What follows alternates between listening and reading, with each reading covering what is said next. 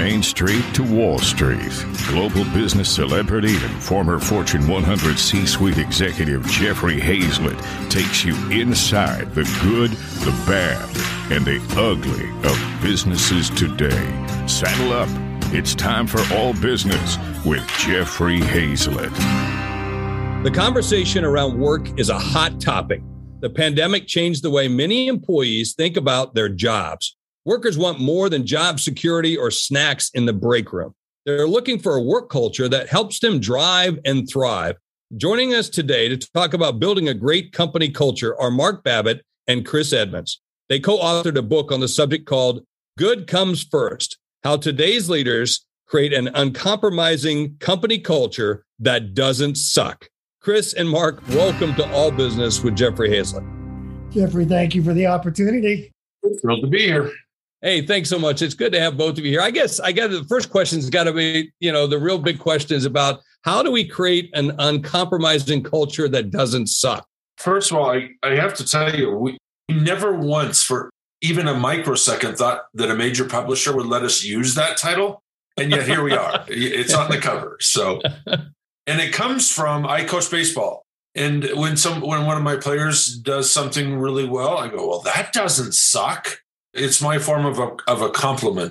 So now how do we get to the uncompromising part? That's the hard part, because Jeffrey, you know this already, but every time we tolerate an undesirable behavior in the workplace, we're compromising.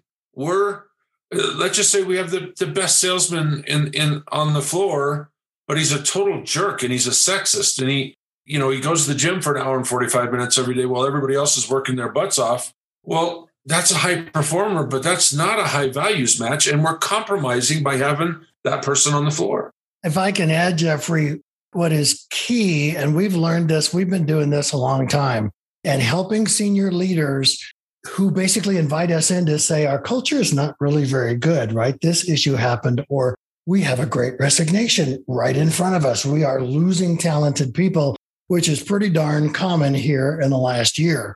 And our focus is results are always going to be important. But if you actually build a culture that's based on people being treated with respect first, then the results absolutely skyrocket. And we've seen it time and time again. And so what we want to do is help leaders understand that, yes, their job is to formalize results expectations and then hold people accountable. But second, formalize respect expectations and then model it, coach it, measure it, mentor people who may not really get it or align to it, and celebrate it. And that's where the uncompromising culture comes from. People feel respected and they give their all. I hate to say this, but I see a little gray hair here when I'm looking around at the cameras between all three of us. All right. A lot of gray hair. Yeah. Yeah. So we had a different kind of aspect to our work culture. We used to do it together. Yeah. Now there's this work from home kind of thing that we're starting to see a great deal more. How has that changed the culture? Is it for the better or for the worse? It's interesting. I think what we found, Jeffrey, over the last 18, 24 months is that leaders tried to basically force fit the old way of thinking about everyone around the, kind of quote, conference room table, because I have to yell at you because you've not been performing well, right? And now there's no conference room table there. It's not easy to do there. And so the whole structural dynamic had to change. And those leaders that figured this out understood that everybody's got different demands at home. Some have got kids at home. Some have got kids that are trying to learn on iPads at home, right? They're trying to share bandwidth with mom and dad or partner, right? Who's got these video calls going on all the time. Some are dealing with elderly parents. Some are dealing with a variety of demands that, because they're not at the office, they're not away, they're much, much more in their face. And so leaders who've said, oh, no, you're at work. And by the way, you're working and I want you to respond to emails 24/7. That's not fair. And so people working from home are thinking, okay, I really like the autonomy, but I need a leader that's going to give me a break. There's times when I need to go to, if I may, Mark, your almost 15-year-old son, going to baseball practice at 6 a.m. and sometimes back again at 6 p.m. And Mark and his wife, Deborah, running JW back and forth because JW doesn't have a car yet. Well, in an environment where a boss is not being trusting that you're going to do the best you can under all the increased demands upon you, then that's going to depress people, frustrate people, cause people to disconnect. So is it better or worse, though? Jeffrey, it's better for a lot of people. Here's where it gets worse, and it's happening in real time right now, is a lot of old school managers, most of them not only have gray hair, but most of them are male, are now saying, guess what? The pandemic's finally starting to subside, and forget all that freedom, autonomy, and trust that we shared over the last 2 years. Get your butts back to work. Yeah. And there's the great resignation in a nutshell. People are going, no, I like taking care of my four-legged kids. I like being here when my kids get home from school. I like being here for my mom who's 84, right? I'm not going back. 4.25 million more people after 48 million left last year. The numbers just came out for January. 4.25 million people quit their jobs in January. And it's because our culture that has been the new normal, the leaders don't want that to be the next normal. And there's a problem there. We're calling it the Great Resignation. Frankly, it's more of a quiet revolution.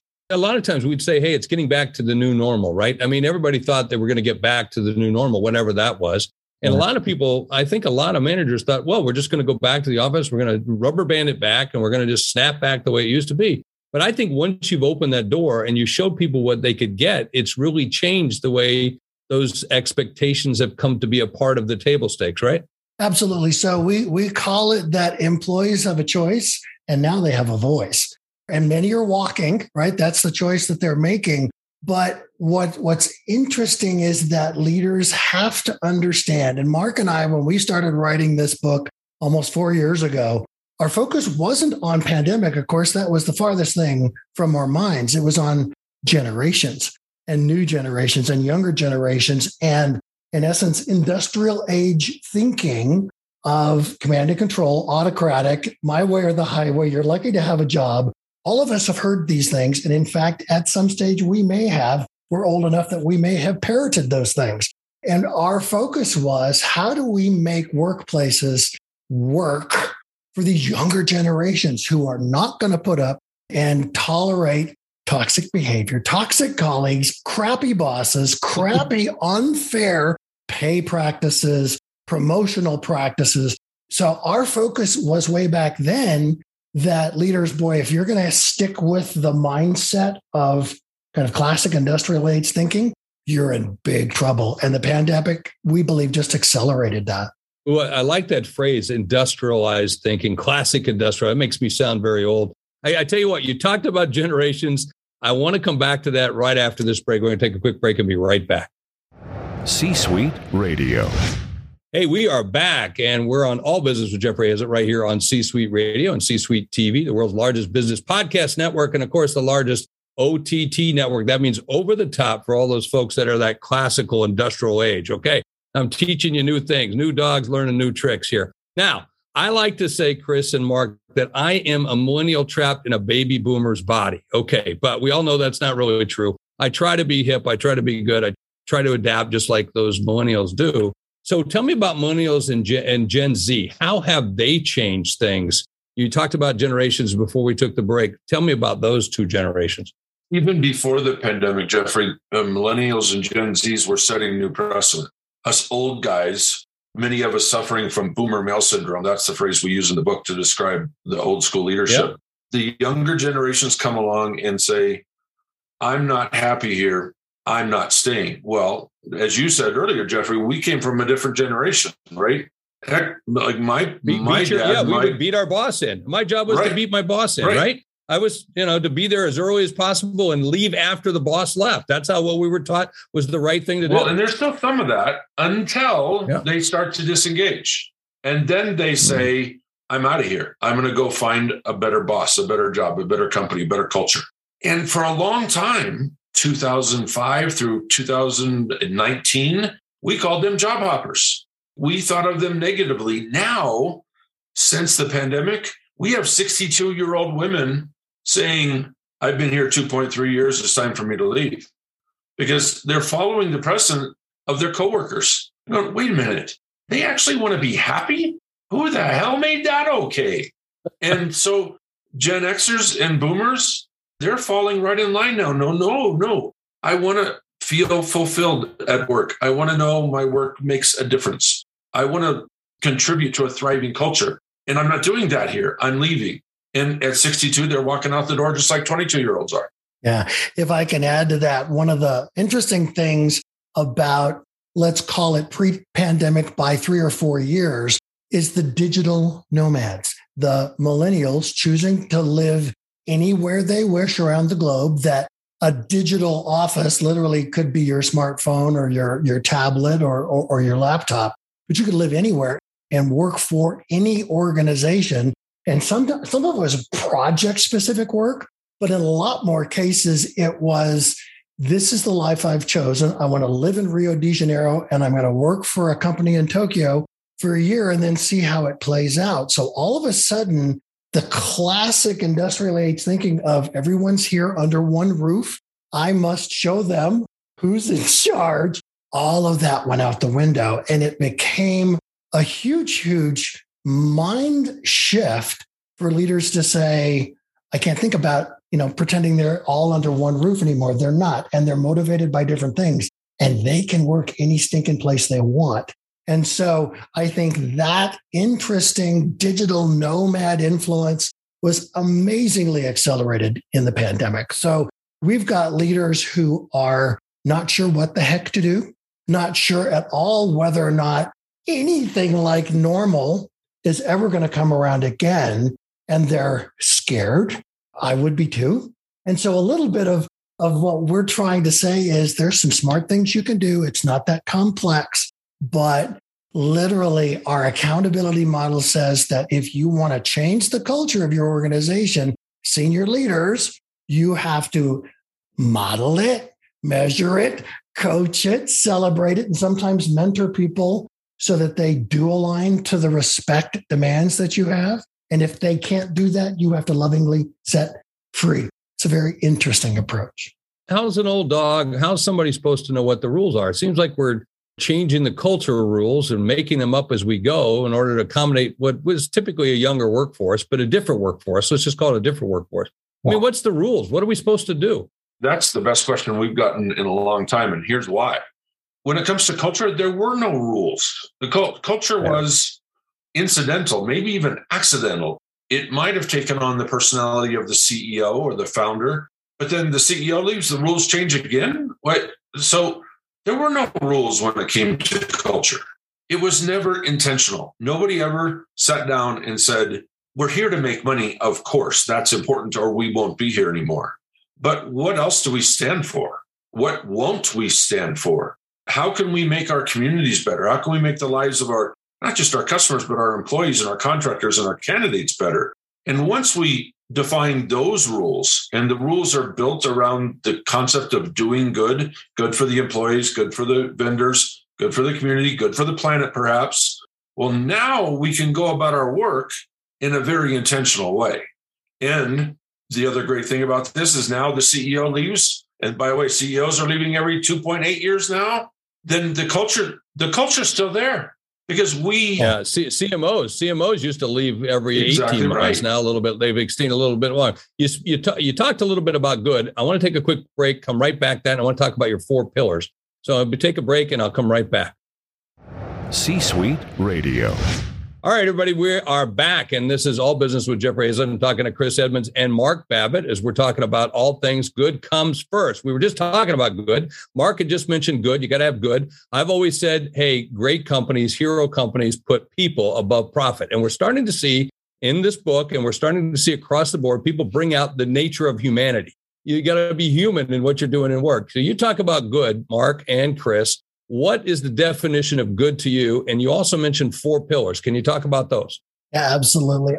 I want to start, if I can, with what we call our foundational principle, which is that you need to expect results and demand respect. So if you have respect happening first, people feeling validated and in essence respected for their ideas, efforts, and contributions every day, then they're going to solve problems. They're going to work more cooperatively together. They're going to share information, et cetera. So the foundational principle of the book and this whole, let's call it movement, is respect drives results. Yeah. Talk about the 4 pillars. What are your 4 pillars? The 4 cornerstones deliberately lay on top of the foundation that Chris just described. And my favorite of the 4, because we just talked about, we have to make the lives of our customers better, our employees better, our community better, is use our voice for good. And within that cornerstone, we're trying to give CEOs permission to care about something other than making money or increasing market share or improving shareholder value. And we're trying to invite them into what we think is the real world now. Turn on the news at any time and you see not just war today, but social injustice and undemocratic internet access. And there's all these issues that are pervasive. And here we are, we're giving CEOs $40 million bonuses, but we don't help our schools get internet. It just makes no sense to us. So this is a big part of good. And we're very careful to say we can't define good for you, but we're also saying within this cornerstone, it can't just be good for you. It can't just be good for the company. It's got to be good for mankind. Everybody. In your community, because you serve that community. I mean, I talk about this, as a hero culture, you got to have great values. And the companies have great values. They actually gross more money. They make more money than any other company in their industry. They have happier employees and more engaged customers. I mean, everything across the board. And when they walk through that community, everybody points at them and said, there goes a hero CEO. There goes a hero company. You mentioned there's a hero company you guys talk about in the book, WD-40. You had Gary Ridge, the CEO. Now, Gary's been on my show before. I love him. He's an amazing Aussie who's transplanted here in the U.S. But tell me a little bit about what about WD-40's culture sticks out for you? Well, there's 2 pieces, and I've known Gary a long, long time, and he's been so supportive of our process.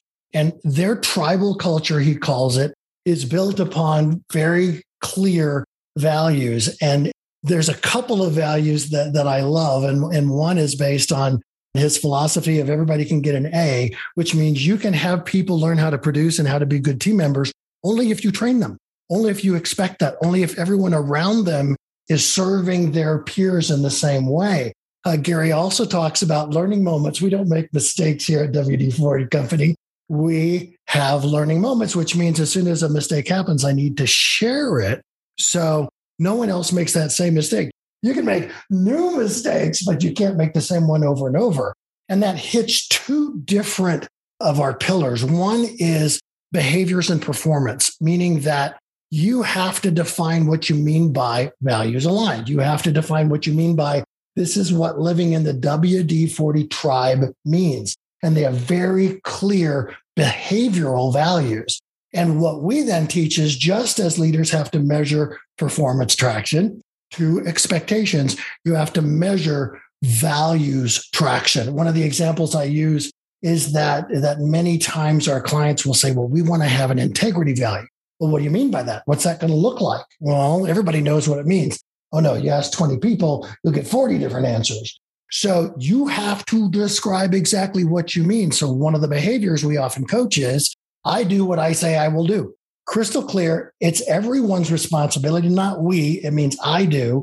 And it means if I sign up for that behavior, I have to make promises clearly. I have to follow up. I have to actually deliver or explain why not. All of a sudden now we've moved integrity and aspirational value to a tactical way that I treat others with respect. It also gets to our cornerstone around servant purpose, which is Gary wants a wonderful experience, a positive experience by everyone who uses any of their products at any point in time, anywhere on the globe, any point of time of the day.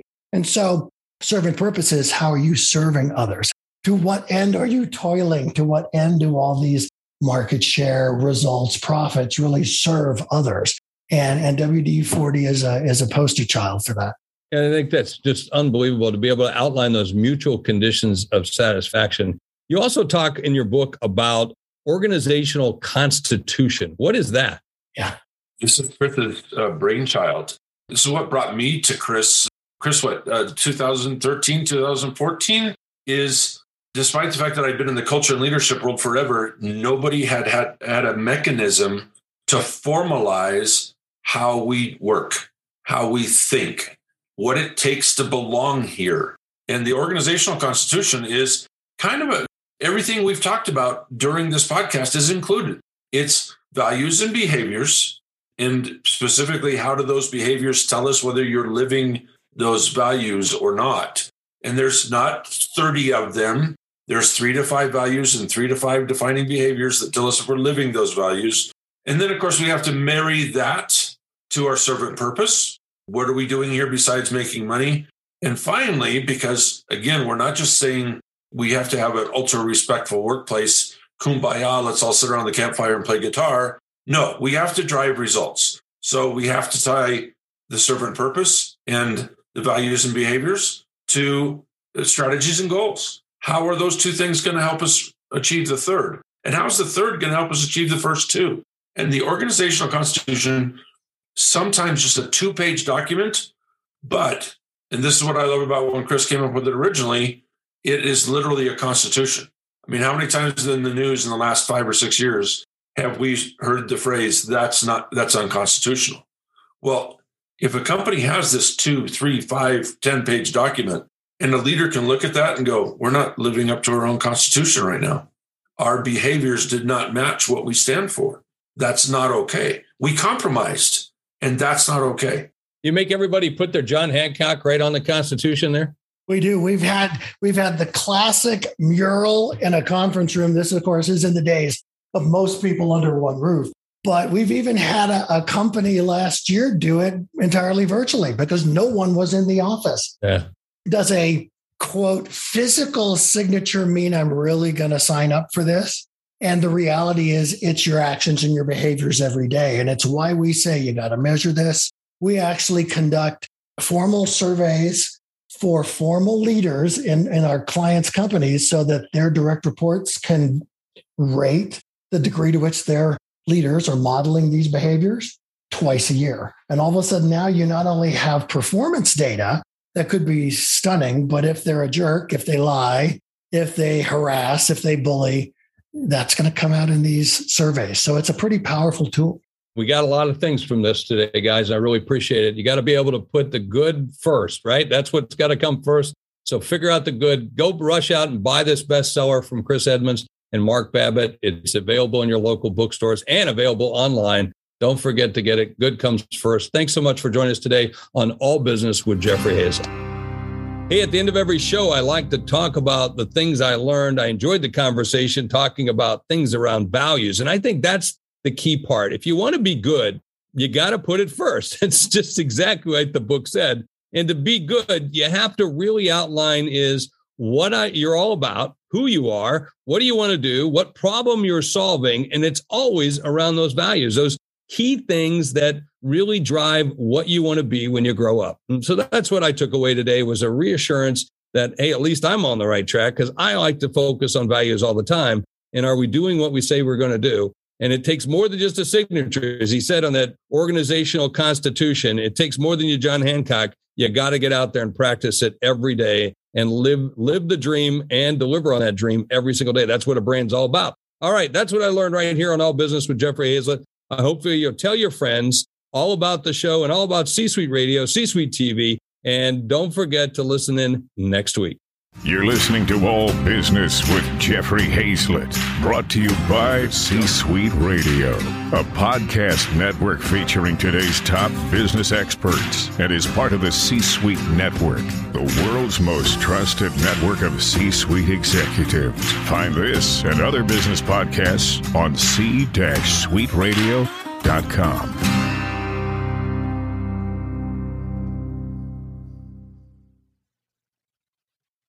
This podcast is a part of the C-Suite Radio Network. For more top business podcasts, visit c-suiteradio.com.